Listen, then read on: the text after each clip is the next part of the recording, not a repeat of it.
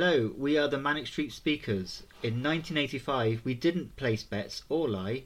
I was just starting school, and Emma probably wasn't even potty trained. Oh, how dare you! I was 3 in 1985. Well, you were a slow developer then. Coming up is our interview with Stephen Lee Naish on his 2 Mannix books, and the B-side for episode 11 is Antisocial Manifesto. But first, let me introduce you to the modern-day Charlie Dimmock.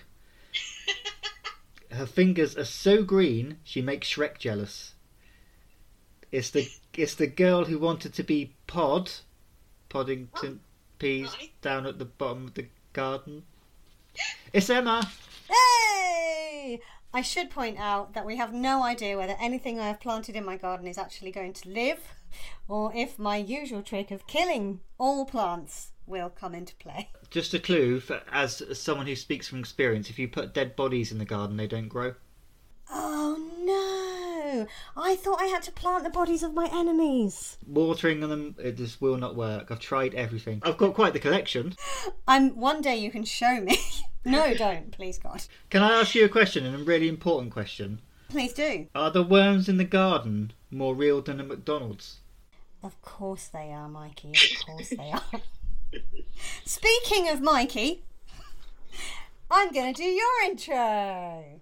Your host of this podcast recently consumed a deep-fried cream egg, which I'm sure we are all expecting a full review of, even though I fail to see how it could possibly match the dizzy heights of a deep-fried Snickers. And if you want to know about his politics, he fully endorses Rogan the dog's bid to become Mayor of St Thomas. It's Mikey! Thank you very much. I'm currently in the process of moving house, so I'm gutted I'm moving out of an area called St Thomas, where there's posters all around. He's a famous local dog. Vote Rogan for Mayor of St Thomas. And I can't leave a place in my heart that will be run by a dog. Oh, I would vote for Rogan if I lived in Exeter. I've recently got on the deep fried chocolate bandwagon. Yeah. Not that such a thing exists. I mean, it probably does somewhere. The wheels are wagon wheels. Nice. Deep fried wagon wheel. I would try that. See, it shouldn't work, but hot batter and chocolate, and it just does. And with the cream egg, you've got that extra like meltiness of the inside as well, and it was a sugar rush, and I loved it. I've only ever tried the classic deep fried Mars bar, deep fried Snickers, and a deep fried Bounty. And I'm not going to lie to you, I enjoyed bloody all of them, and I would eat all of them again, but my favourite was definitely the Snickers. Well, deep fried Bounty, might as well deep fried coconut. I'll give it a go. Basically, you can pretty much deep fry anything, can't you? Oh, absolutely. I tried that with the dead bodies in my garden too. I bet they didn't taste as nice. I'm not a cannibal, I'm just a murderer, come on. I'm sorry, I didn't mean to offend. Shall we start with the news? I think we should.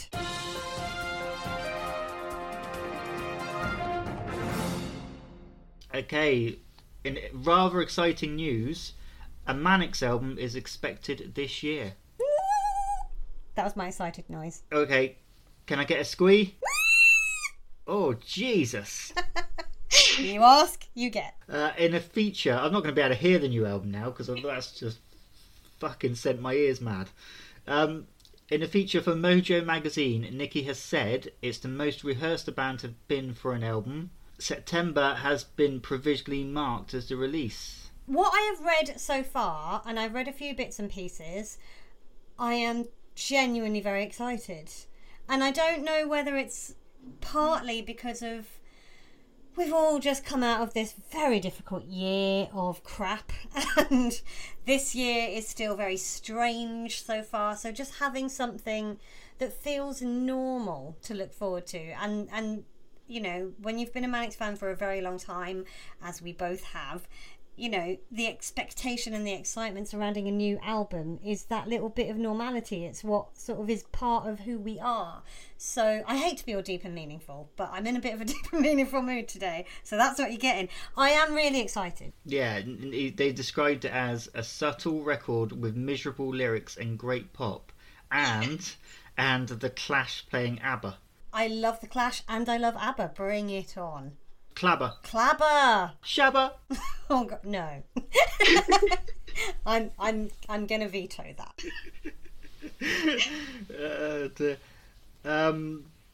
Oh yeah, this is an interesting thing. He says it doesn't feel like the time for spite. Yes, I read that, and I thought, really? Because we've got the most incompetent even, corrupt government that we've had for frickin' years. I feel like being quite spiteful about that. Why don't you? Even though they still do lyrics, social commentary lyrics, it seems like he doesn't really want to tread on current issues in the country. Like the things they've been referencing in recent years, I suppose, have been historical things. Which is a slightly bizarre situation for a band that have always been so determinedly left-wing and anti-Tory, to have this shower of shit in government and then be like, oh well, let's talk about something that happened 70 years ago instead. It just feels a little bit weird. From the description, to me it sounds like it'll be fairly stripped back and upbeat. That's the kind of, upbeat relatively speaking, in Manic terms. Yeah. I mean, musically, The Clash and ABBA, that gives me a sort of up-tempo type vibe. I think, we're talking possibly more Everything Must Go than Rewind the film. Plus, there's a little bonus of James at the piano, which is something to look forward to. I'm into that. Do you think he'll get it out? God, I'm going to rephrase that. I'm going to rephrase that. Don't. Let's just leave him with that image. Leave it hanging. James, when you go on tour, get it out. For the front row. Yeah, I'll be there on the barrier. Let's just move on. Also set for September, writer Mark Burrows is set to release a new book that discusses each of the band's albums. Each LP will have a different writer offering an essay and critical analysis of each album.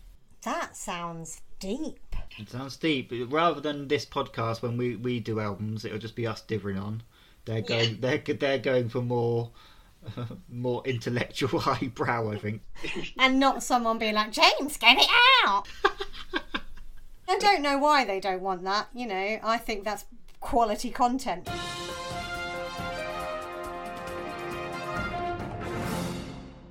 Coming up now is my interview with Stephen Lee Naish.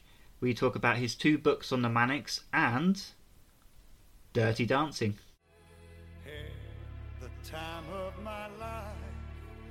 No, I never felt this way before. Yes, I swear it's a truth, and I hope it'll give you.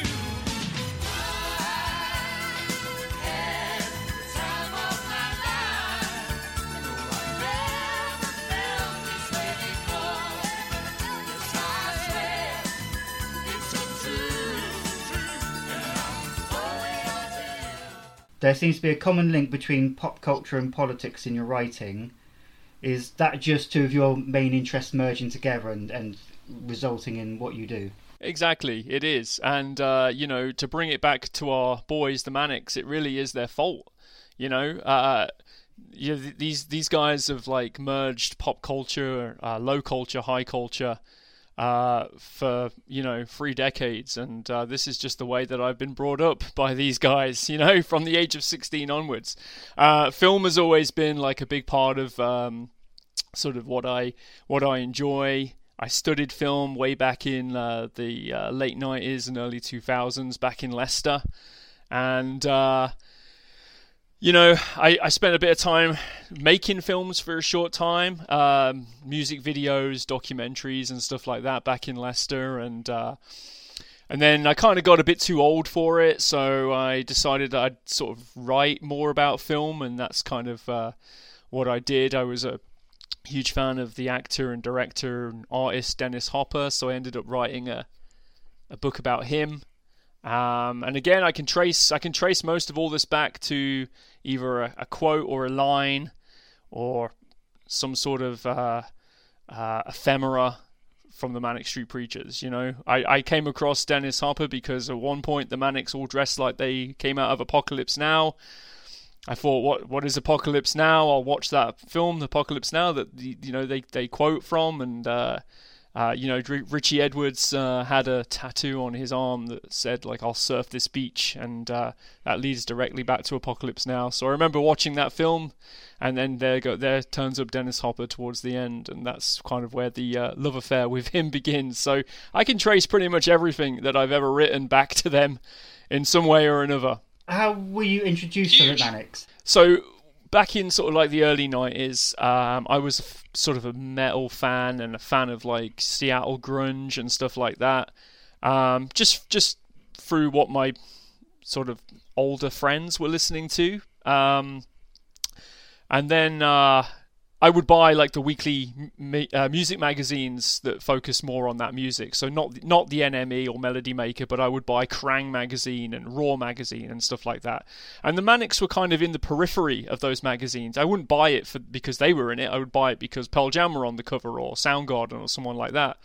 But there'd be an album review in there. There'd be a live review or something like that. So that I kind of was aware of them. But I never musically at all. Like I don't think I listened to a single song by them at all until much closer to 96. So they were there, and I kind of just wrote them off as like a British, this was kind of like the Holy Bible era, I guess. They looked kind of like a British doom metal band, like Paradise Lost or something like that. So I kind of just thought that they sounded like that, and I was like, that's not my thing. I'm not into that. So I didn't give them a listen. And then kind of Britpop happened in 94, 95, and kind of ditched grunge and started listening to bands like Oasis and Blur and, bands like that. And then the Manics kind of popped up again, kind of in 96 with Design for Life. And I was just very, very suspicious of them, actually, because, having known them as a band that, dressed in, first of all, like feather boas, and then in military gear, and now they were on I don't know, like TFI Friday or something like that, just dressed in shirts and trousers and looking all sober and grown up, and I'm just very suspicious of them. I was like, what are these guys doing? They're obviously just seeing the cultural shift here and are riding the coattails of this. So I just pretty much ignored them for the entire year until Australia came out right at the end of 96. And I don't know, that song just switched me like right onto them. It was right in beginning of December when that song was released. By the end of that month, I'd got Everything Must Go for Christmas, and it stayed in my CD player for a good 6 months.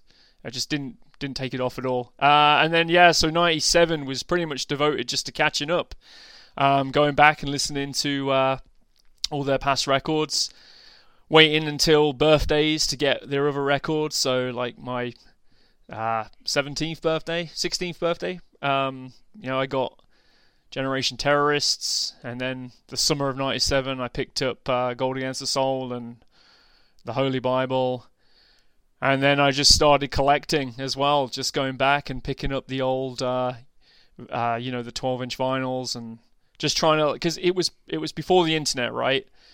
So you couldn't just listen to a song that you saw in a discography. You kind of had to go hunt it down. It's quite exciting, actually, to do that. So yeah, that was pretty much it. And then 98 came around with This Is My Truth, Tell Me Yours, and that's the first time I saw them live. I went to Birmingham NEC to watch them, and that record had a big impact on me as well, and it's just continued ever since. Really, there's been a few blind spots, or times when I've just stopped listening to them. But I always come back to them. Something can suddenly click, because I was the same. I heard Faster in about 94, 95, liked it, but didn't really discover it until Everything Must Go, and then all it takes is one song, and then you go, yeah, I get it now. But the Manics, to me, absolutely, are a prime example. Like you say, everything you do kind of traces back to them, because they do merge media and pop culture. But in terms of changes in societal norms, how much do you think pop culture can have an influence on the mainstream? I think that the era of that is dead now, but I don't think that it was. I think that changes to culture have come through music and art, going back as far as we can remember. But as in my sort of memory lifetime, I mean, I was obviously born in '81, but I'm very familiar with the '60s and '70s as well, and you get a sense that music, film, and art movements did change the direction of society and culture. And I think that kind of continues right up until the 90s, actually. But I think it's dead now, and I think it's been dead for about 20 years. It's kind of this. I don't want to get all weird conspiratorial or anything like that, but kind of post 9/11, I think culture is pretty much stuck now in that era. We're just in the post 9/11 era, and we've not managed to scrape out of it. I don't think music's pushing us out of any of it. Film isn't, but I think film should, and I think art movements as well. But I think I look at I mean, actually just recently, David Bowie. I've not been a fan of Bowie at all, but my my sort of understanding of him at the moment is he moved through the culture and pushed it so far. It's hard to even imagine, because the thing is, my Bowie is the 90s Bowie, right? And I don't think that the music that he was making then wasn't. I don't know. I mean, you got to sort of think, man. He really moved with the times, but he also pushed against it as well. Before that, so yeah, my sort of recollection of him is the 90s version. But man, when you sort of look at him in the 60s and 70s, it's just incredible what he was doing. And the Manics have said this in their last record. We won't see the likes of that again, And I think it's true. I don't think we will. And I think with this pandemic as well, I think it's even going to be worse now, because we got this black hole right now of bands who could have probably formed and could have done something incredible, but they physically can't, right? They physically can't get in a room anymore and practice and make plans, And I think, or even play in the local pub or anything like that. They can't even get to that stage. Yeah, exactly. Yeah. And I think obviously you can have communication because the internet is there, but man, I just don't know if internet communication is how you form a sort of cultural idea. I don't think you do on the internet. I think it's done in person. I think it's done in collective. A collective way, whereas the internet, it's one person sitting behind a computer, possibly talking to thousands of people, but ultimately there's no collective movement. I think you have to get together. So, that part of the reason why you think we're stuck, because of the internet, because of social media, it's just so much noise that anything piercing through is going to be so difficult. Exactly, it is. And I think, just a couple of examples from the past year was the Black Lives Matter marches across the world did actually bring people together. And I think that was really exciting. And I saw just before we got online today and started talking, I saw the vigil that happened in Clapham Common.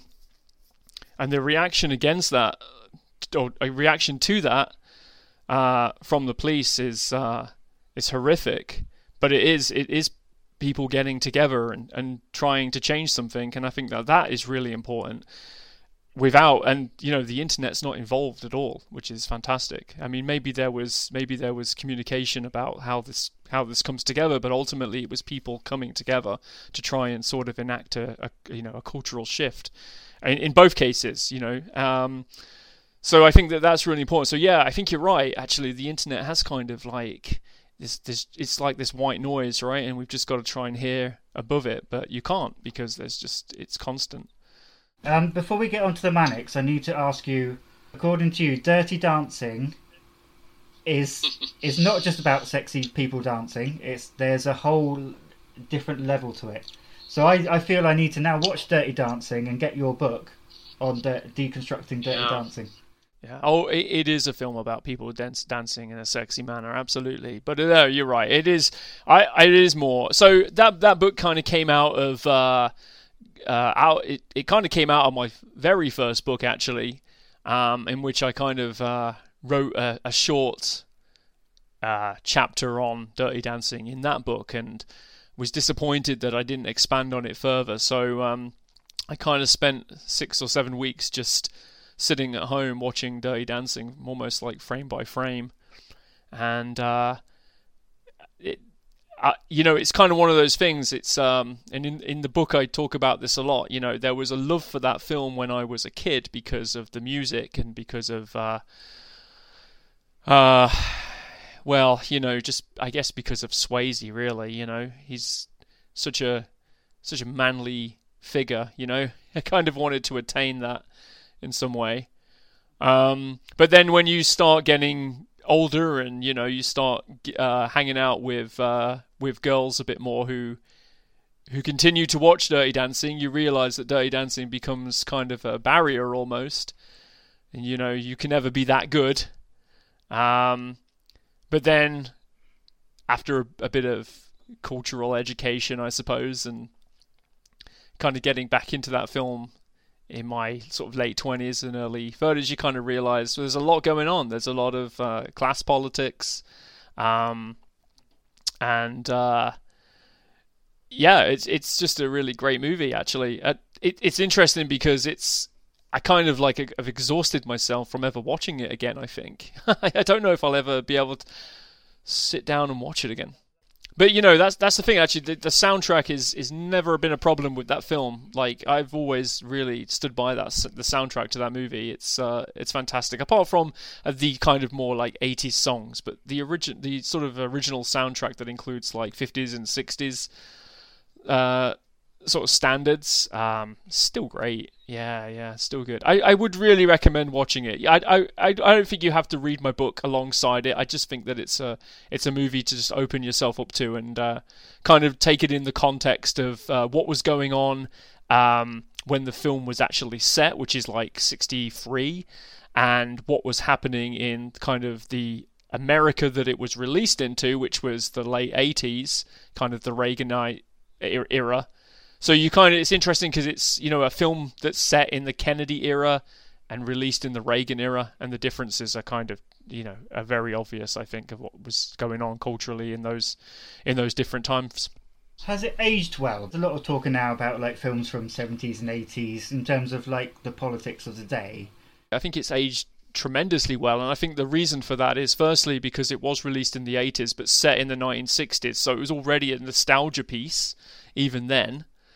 The only issue I find really is the lack of black representation in the film, and the only sort of black characters are servers or something like that. Not even the dancers. I mean, are people of color. So that's kind of one thing that I think you can definitely put down to its era in which it was released. But I think I don't see any problematic parts of that film. I think it's held up really well, actually, and a very good representation of what a healthy relationship should be. Could you see yourself doing that with another film? I don't think I would do it again with another film. No, I think that was kind of like with that book. It was kind of a few options. I had like a few films in mind that I would love to sort of break down piece by piece. Dirty Dancing came up because it kind of had a bit more in it. Like, some of the other films didn't have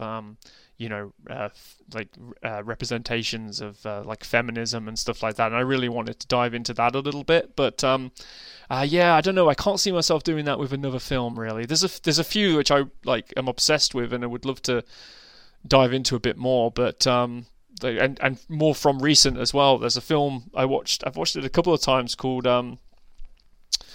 oh my gosh, the title is just eluding me now. Under the Silver Lake, from a few years ago, which is kind of like almost like David Lynch type of film. but is so weird and magical, and I recommend that film to anybody. And that's one film that I would love to sit down with and try and break down. But it is an exhausting process. I got to tell you, it is quite exhausting to sit with one movie for 6 weeks and break it down. In the same way that, like, when you write about the Manics or a film, does it skewer your opinion of them, even if it's something you love? So, can you just get a bit jaded by it? I was worried about that actually with going into Know Your Enemy for the book Riffs and Meaning. I was worried that I would destroy it for myself, because as I said, I've not really gone back to a film like Dirty Dancing. I haven't really gone back to it since writing about it, but thankfully it didn't. I think I found more in that record actually than I even first originally thought was in there. So that's quite interesting. So I'm glad that it didn't ruin that for me. But I think it could, but it didn't for this record. It didn't on this example. What made you write a book about potentially like one of the Manics' most disregarded times, by critics and sometimes their own fans? What made you draw on that and go, right, I'm going to write a book about that? So kind of around about 2015, 2016, I was like, I really want to write about the Manics. Like, I just want to write a book about them. But when you sort of like look at their history and even at that point, I guess it was just kind of post futurology. It's just immense. It's just so big. When you look at Simon Price's book, that was published in 99, I think it was 98, 99, and that's a big chunky book, right? But that only takes in 10 years, really. So that's another a decade and a half on top of that. It would just been a massive book, and the task just kind of seemed huge. But I wanted to persevere, so I continued to sort of try and break into different sort of ways of talking about the Manics in a more concise way. And I think initially it started. So I wrote a chapter on their, or at the time it was just an essay, I suppose, on the B-sides of the Manic Street Preachers, and how the B-sides are kind of indicators of where they might go in the future, But again, I mean that's huge as well. They've had over 40 singles, so that's massive as well. But then I thought, well, why don't I just bring it down to an era, which I think is like a really cool era. And I thought the Know Your Enemy B-sides are actually a really great time. And it was the one time as well that even the Manics thought so, because it didn't get released in the UK or North America or to the West, but in Asia they released actually like a little EP called Know Our B-sides, and it was just the B-sides from the Know Your Enemy period. And I was like, it was a time that they were actually quite enjoying their own B-sides, and the songs that came out of there were, I thought, really great. And then it kind of occurred to me that like Know Your Enemy itself is almost a kind of a pivotal record, and I mean that quite literally. I mean, you can kind of use Know Your Enemy to kind of pivot around the Manic Street Preachers' whole career. You can look back to their iconoclast eras, in Generation Terrorists and Holy Bible, and at least politically anyway. And you can kind of hear the more sort of anthem orientated stuff that they did for Everything Must Go and This Is My Truth, Tell Me Yours. So yeah, I thought it was that was just like a good record. And then I kind of thought, well, it is still in my top 3. It's not number 1 or number 2, but it hovers around number 3 mostly. So it's a good record to write about. I was young when it came out. I was 20, turning 21. So it was kind of an interesting time of my life as well. And just remember being like totally immersed in them at that period of time, and they could just do no wrong in my regard. And they went to Cuba and played in Cuba, and Castro showed up, and I just thought it was and still to this day think it's just one of the best things that they've ever done. There might be a lot of regret from them, but I genuinely think that it was an amazing moment. Again, kind of like what we were talking about at the very beginning of this, about kind of how we can move culture on and stuff like that. It felt like that to me. It felt big, It felt like like a Band-Aid size event. It wasn't, I know that now, but like then, I thought this is culturally amazing. Like this is like my generation's Woodstock or something like that. Whether people agree with it, with the Castro thing, or even the gig in the first place, what they did was kind of rock and roll. They could have sat, and that's why I like the Know Your Enemy era so much. They could have sat on their laurels. They could have just played it safe. They could have released another album like This Is My Truth, and they would have raked in the money. They would have raked in the sales. They wanted to challenge themselves and the fans. I think they wanted to go, no, we can do this, and that's. Whether you, even 20 years later, we can go, well, okay, that's a bit, but they did it, and that's, if we're talking like about things piercing through, if you don't do something like that, there's no chance of anything piercing through, is there? Exactly, and I'm sure the people who attended Woodstock probably 10 years, 20 years later didn't think that it had much of an effect either, but, it's just kind of one of those things I think that it did. It was just very cool. And then, the music itself, like the record itself is, it's a huge record. I mean, it's over 70 minutes long.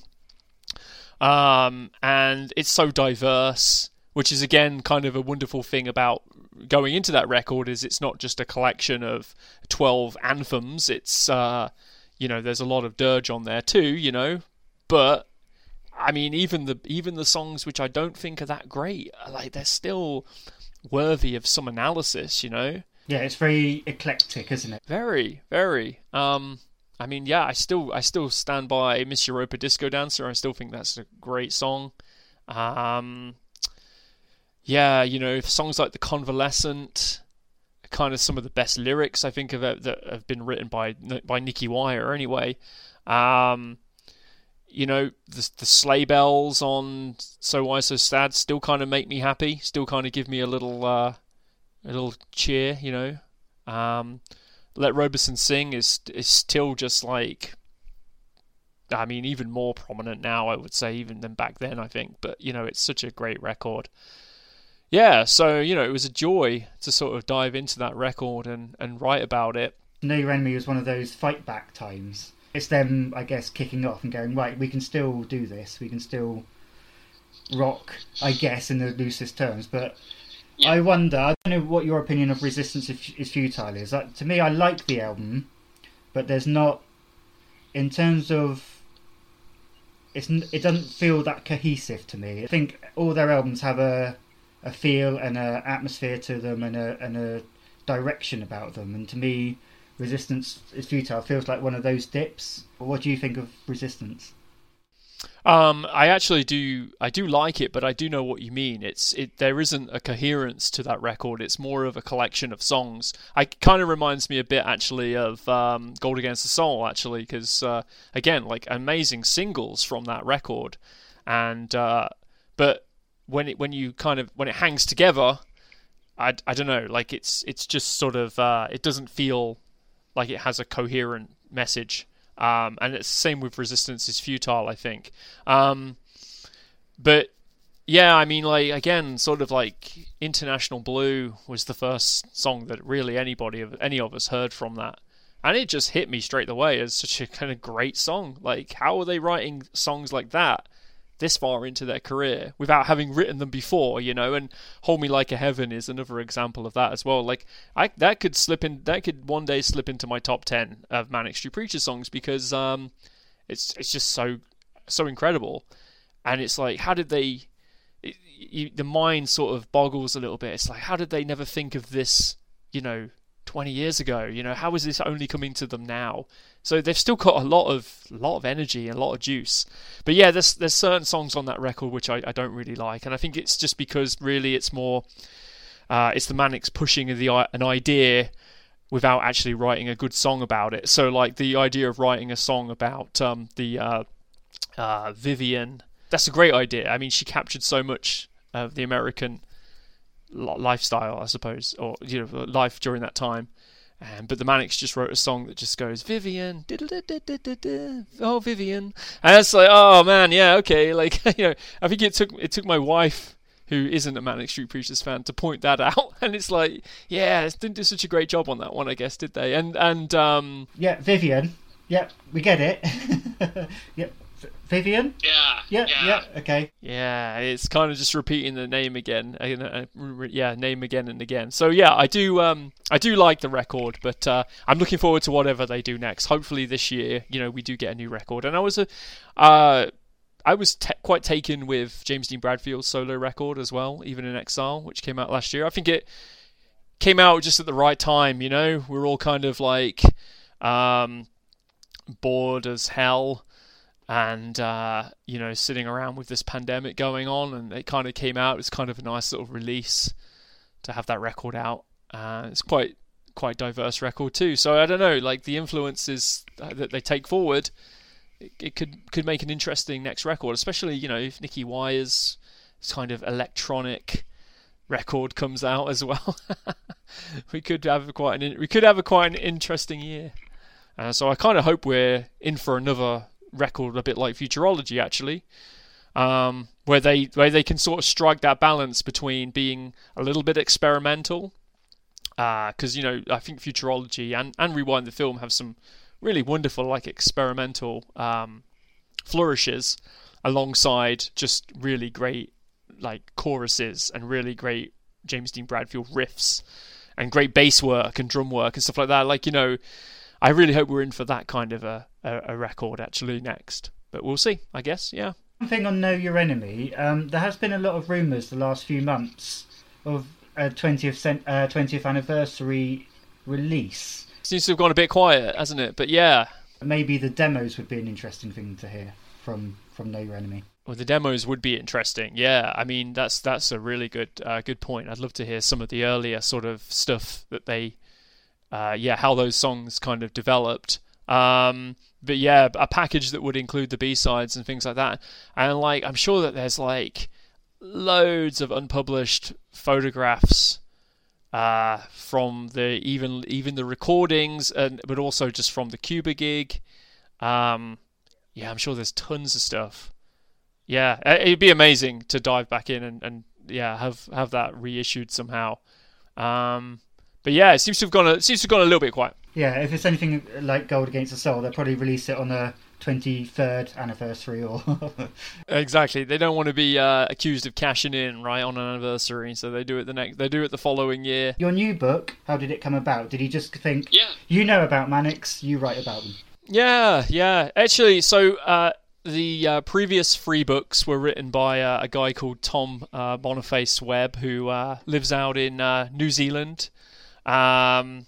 And I'd spoken to him a few years ago about a book that he'd written called I Was Britpopped. Well, he'd co-written it with another author called I Was Britpop, which is kind of like just an A to Z of Britpop bands and Britpop moments and stuff.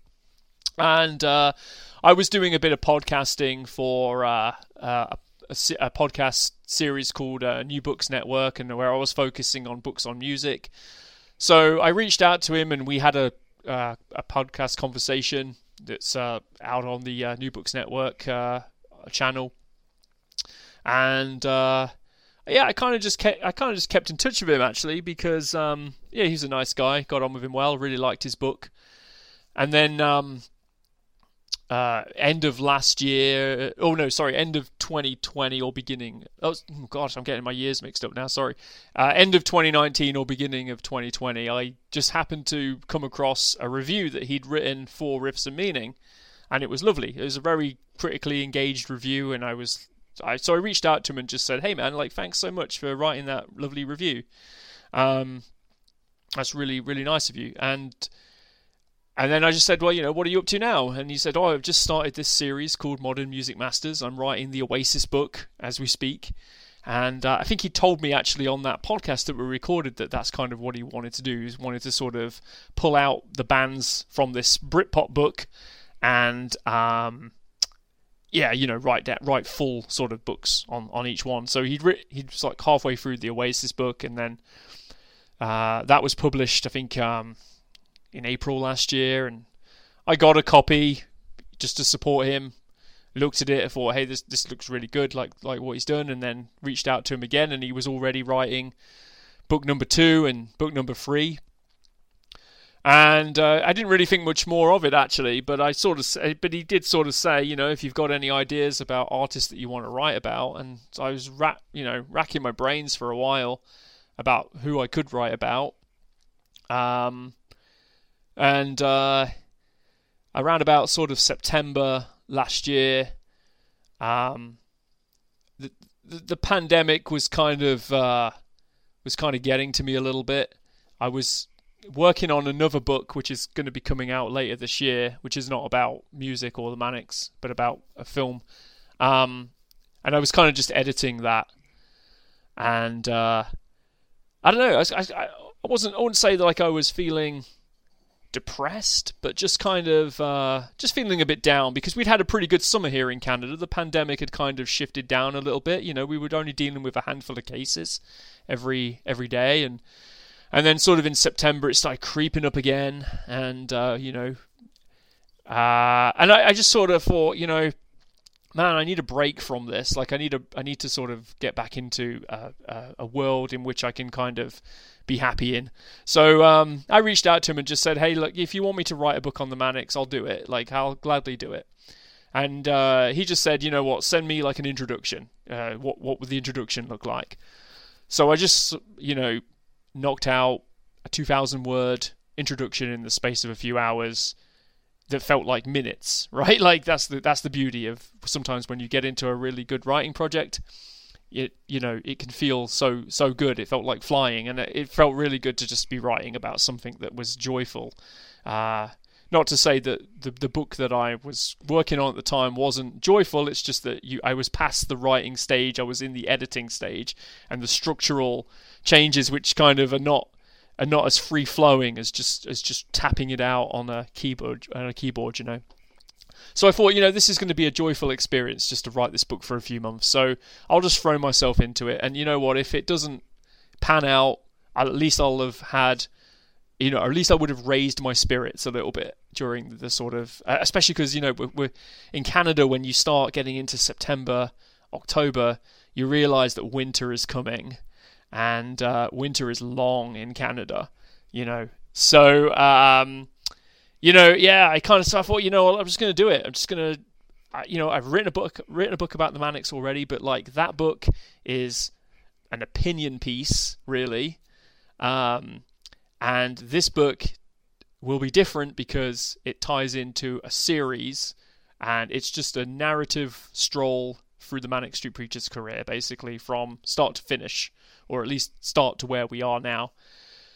So yeah, like that's how the book came about, and that's kind of how I wrote it. I wrote it very quickly, and it just made the winter like fly by, which is exactly what I wanted, really, out of that experience.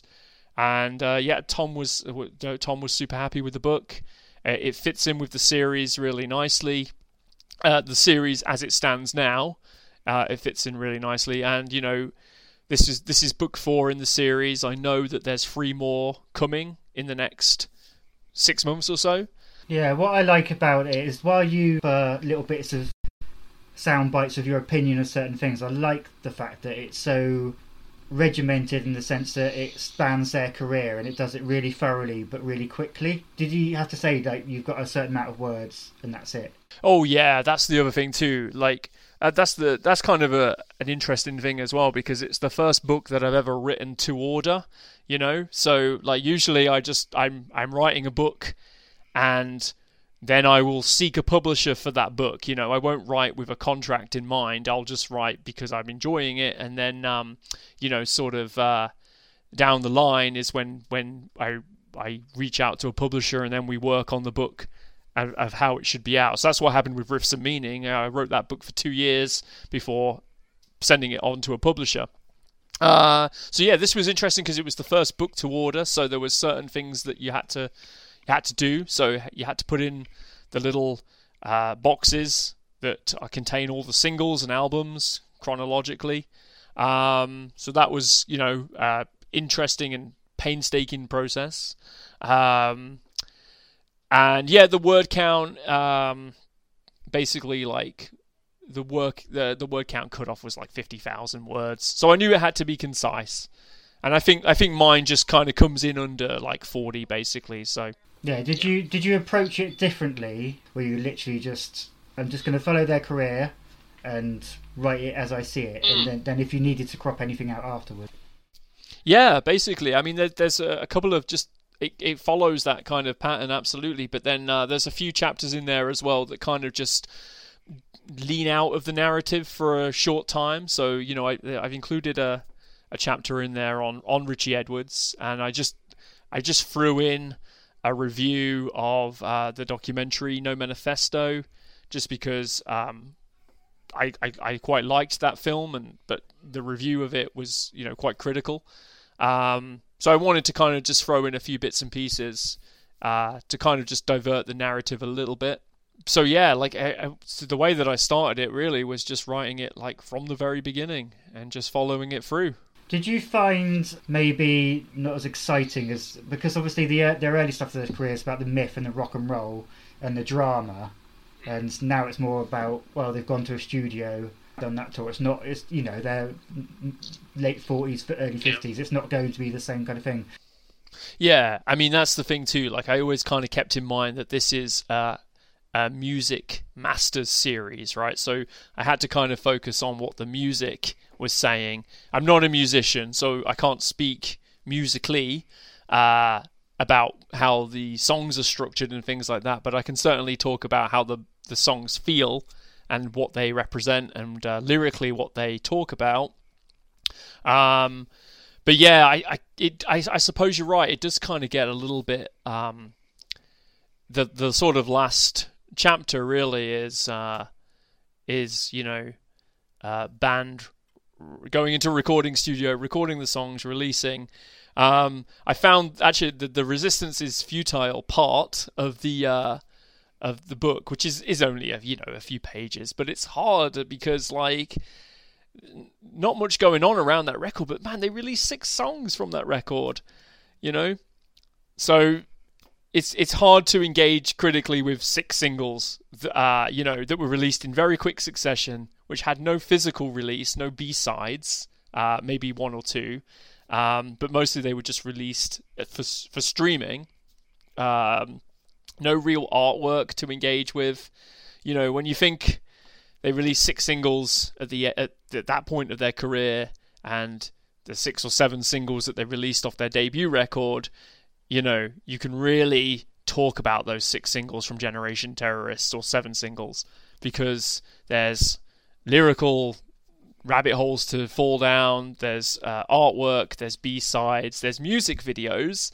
And again, like, the music videos that came from Resistance is Futile are pretty good, but they're perfunctory live performances, basically, So yeah, quite interesting. But, I mean, still sort of like talking about Rewind the film might not be a particularly engaging time, but the music videos that came from that record tell a really interesting story about Wales, and Welsh and kind of Welsh Valley culture, and Futurology was an interesting record to engage with just because of how much kind of diversity is on that record too, and lyrically kind of what a lot of the songs deal with there. So you're right, it's definitely not as, it hasn't got that sort of like flash and colour that was in the early part of their career, or even the mid part of their career, when you sort of think about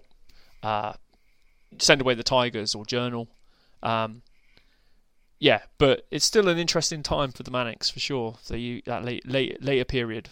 Yeah. Did going through their discography literally in chronological order, did it make you review some of their albums or their work, or did it give you a different impression of it?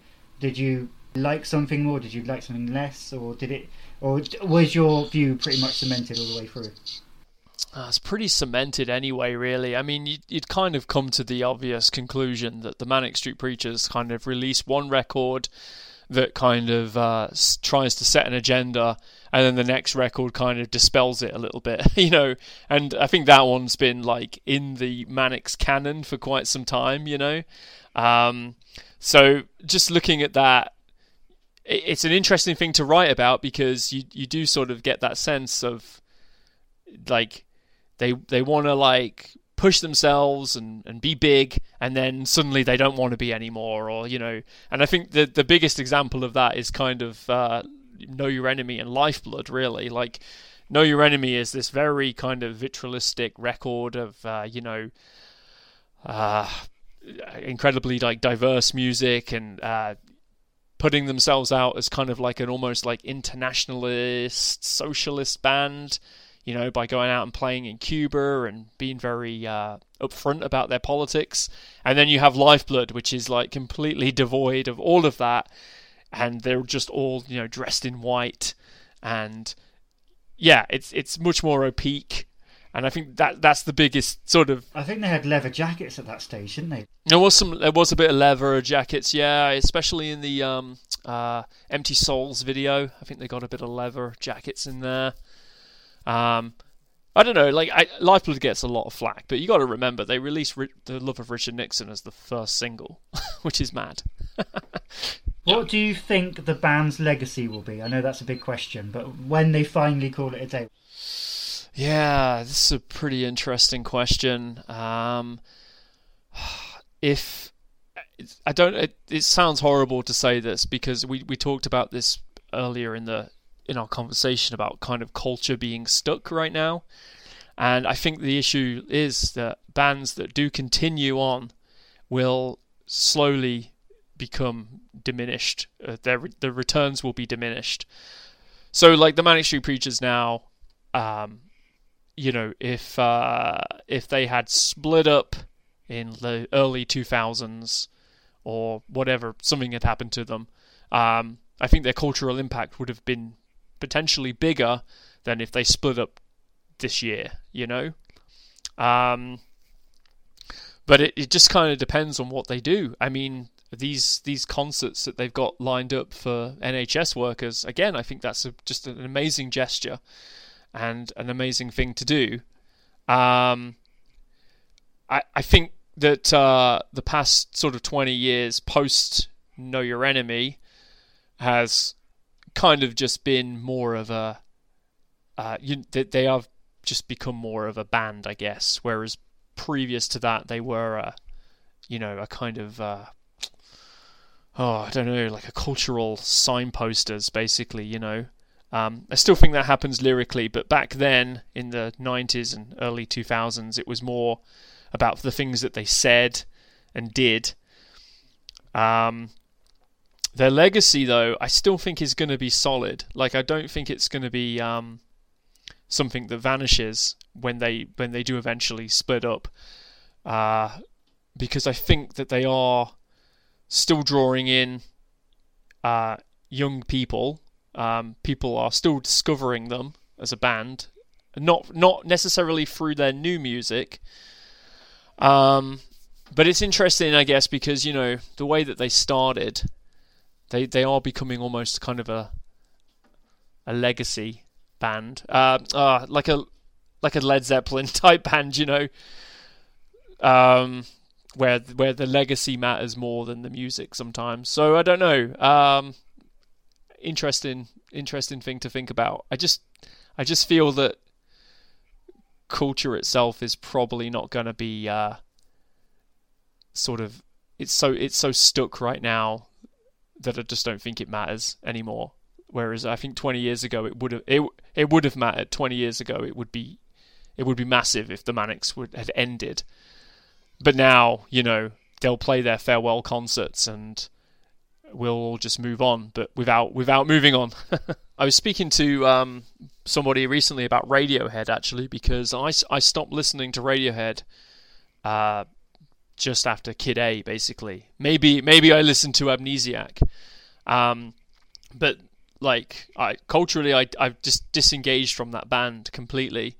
But I realise that there's 20 years there of just like incredible music that hasn't really maybe like topped the charts or anything like that, but is like, I don't know. I think Radiohead made a really great judgment call there by kind of retreating away from being like the sort of band that they were during the Bends or OK Computer and being more of a studio band. It certainly seems like they've been making like way more interesting music in the last 20 years than they say that they did during like the mid-90s.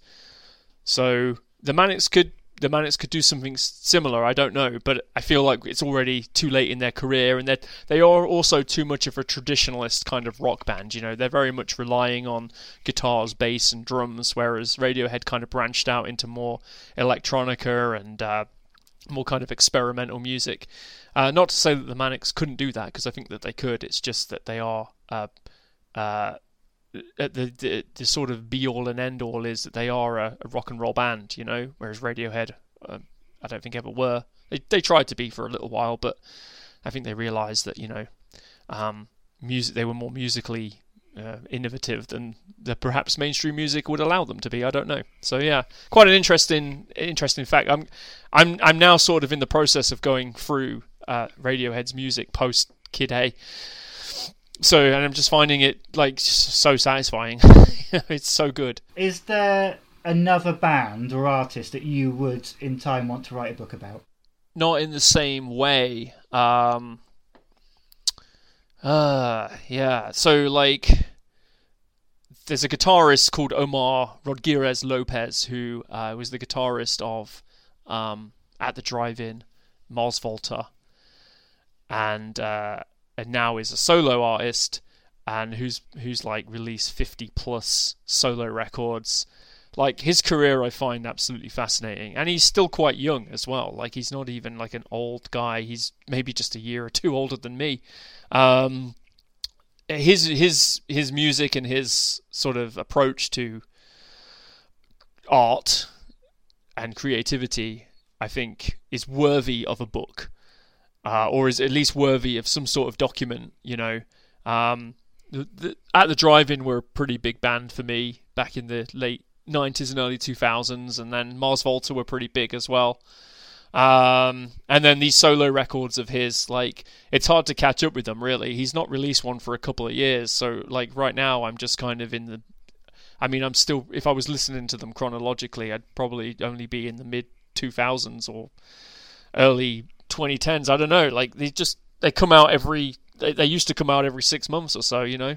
So he is like, I mean, not his bands as such, but himself, I think, is a very interesting person to want to write about.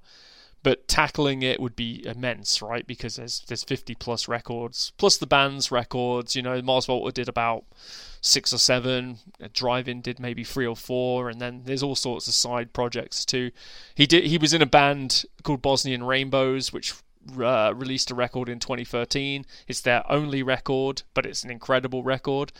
So he's like, you know, he's moved in different directions and then retreated and gone in other directions.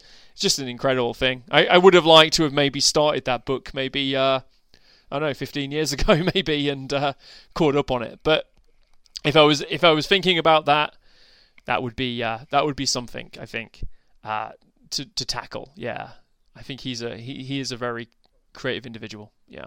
Okay, and we wrap up. I'm going to ask you for not necessarily your favourite Manic song, just to play out with, but maybe one that means something to you. Yeah.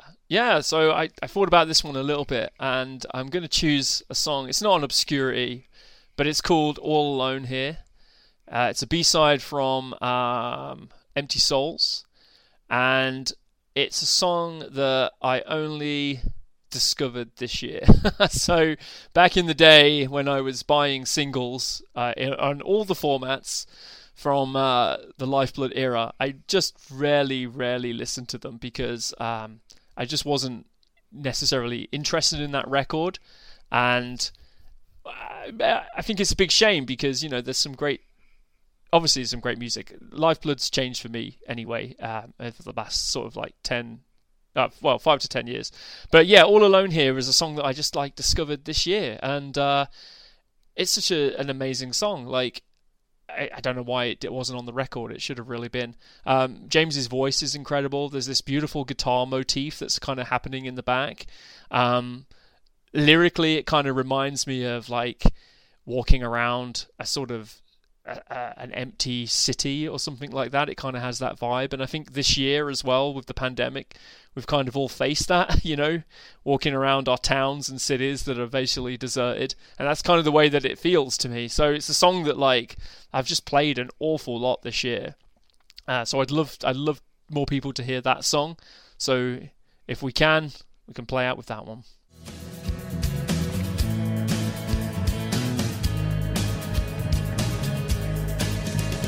The dreams of this city leave no room for self-pity.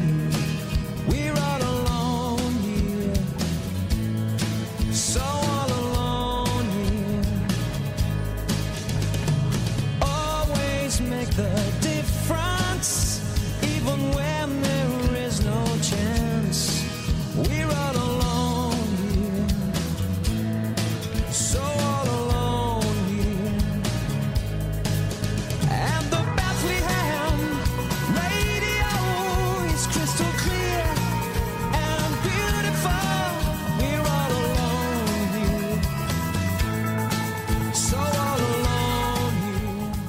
So the next B-side is... what is it? Antisocial Manifesto. Thank you. It was B-side to Futurology, which was released on 22nd of September 2014.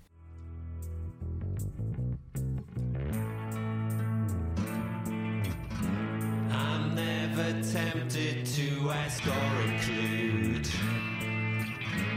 I'm always happier to self-delude. And on and on and on it goes.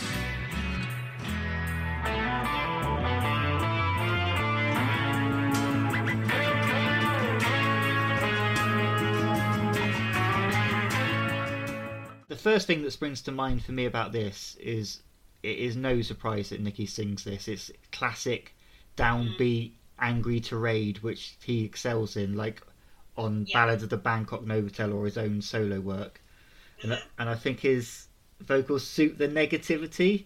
Yeah, he has got the kind of timbre, shall we say, to his voice that if you want to talk about something you're pissed off with, get Nicky to sing it. Yeah, the lyrics as well, it's both inward and outward hatred, and you've got two different lines like, I'm never tempted to ask or include, I'm always happier to self-delude, and then there's a line that goes, I want to avoid human contact. Yeah, I mean, that's very relatable. But he's also got, I'm awkward amongst people, stupid, angry, and so weakened. So that's pure insecurity just coming out, isn't it? 100%. That is, I mean, this is basically the ballad of the introvert.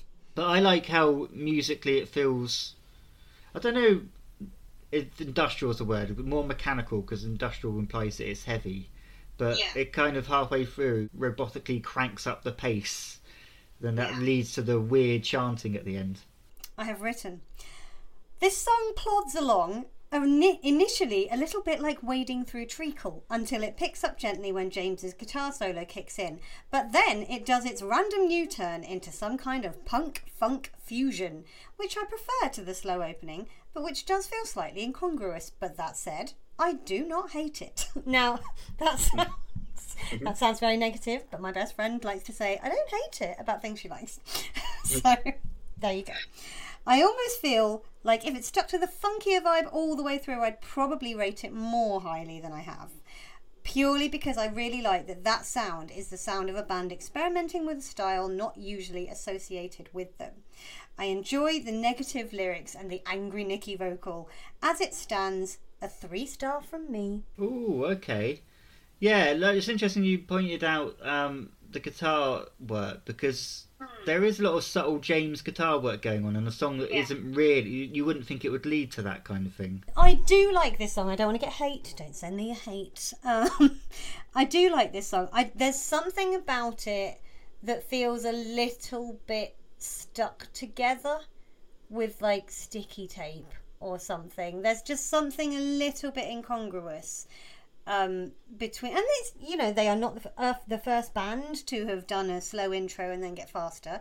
That is a fairly tried and tested method of songwriting, and I like it. I prefer the sort of, when it does get to this sort of punk funk, as I have called it, tempo to the beginning, because the beginning does have a little bit of a, whilst I think Nicky's voice suits the lyrics he's singing, there is a little bit of a, oh God, overall, which does sort of make me go, okay, now move on. For that reason, it's not a song I actively seek out a lot. They've got an idea there, and I feel like they could have built on the idea more. It's interesting, but it feels like, because it's over quite quickly, it feels like a half-formed idea. Yeah, that's it. I think there is it's like a germ of an idea, and it hasn't pollinated into a flower. I'm very into my gardening at the moment, I'm sorry. I would give it 2.5, I think. Like I say, it's good, it's just, I think it's probably half-formed. There is a book called The Antisocial Manifesto, A Bipolar Perspective on Dissent from Society. Now, I don't know if this has any bearing on Nicky's thinking and writing the lyrics, or whether it's just a coincidence. I'm not sure. Quite possibly. I mean, the Manics are sort of famously one of those bands where you think, oh, this is an interesting lyric, and then find out it's the title of a poem from the 18th century or something. So, you know, they do like their literature. I put this survey to Twitter. 19%, which is a big surprise to me, gave it 5 stars. That surprises me. Yeah, I think the Nicky fans were out in force for that one. 4 stars, 25%. 3 stars, 28%. And 2 stars, 28%.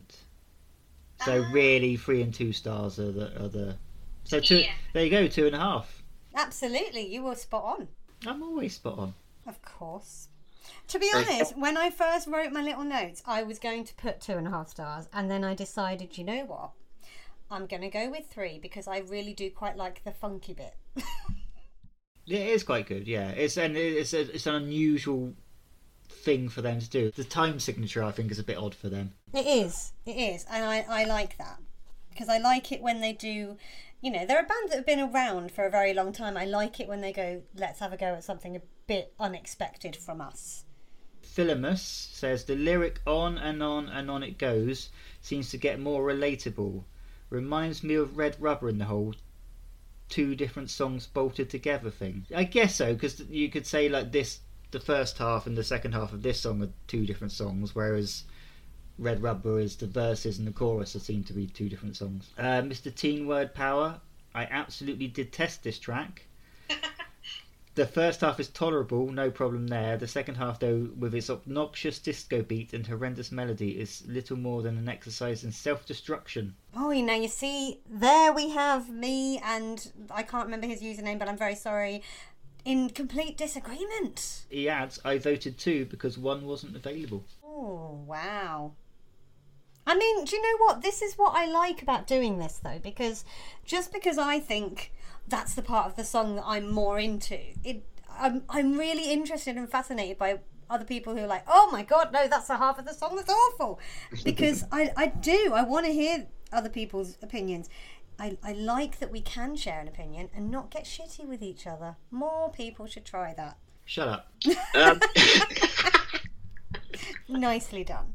One last one. Francesca, I think she falls in the middle on this. I like the disco beat. I like the change in feel to a usual Manic song. There is not enough of a tune. I would go with that. I do understand that point of view, yeah.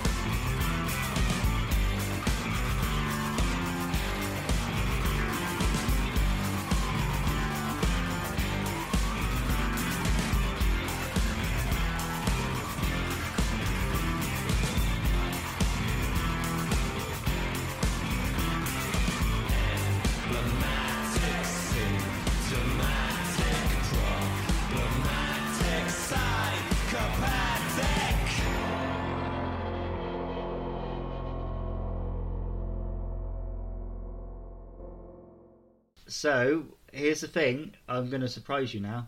This is an on-air meeting. Okay. We're not going to do a B-side next episode. My finger is being rested. To celebrate on May the 20th, 25 years of Everything Must Go, we are going to do a track-by-track take on the album. I'm not going to lie to you. It's mostly going to be 5 out of 5 stars. We'll do it in 2 parts. For the first part, we'll aim to get it out on May the 20th. Okay. There you go. That meeting was fucking difficult, wasn't it? That was a really tricky meeting. So let's do the sign out. And I always get to this and never know what I'm going to say. I know, it's always an exciting surprise. I think I should just stick with one. Probably. It would save you a lot of angst. Because it's nice and easy for me, because every week I just say, we love you 1 time, we love you 2 times, we love you 3 fucking times. Get pissed, destroy. Farewell. That should be your sign off. Get pissed, destroy, bye. Bye. Have a nice day.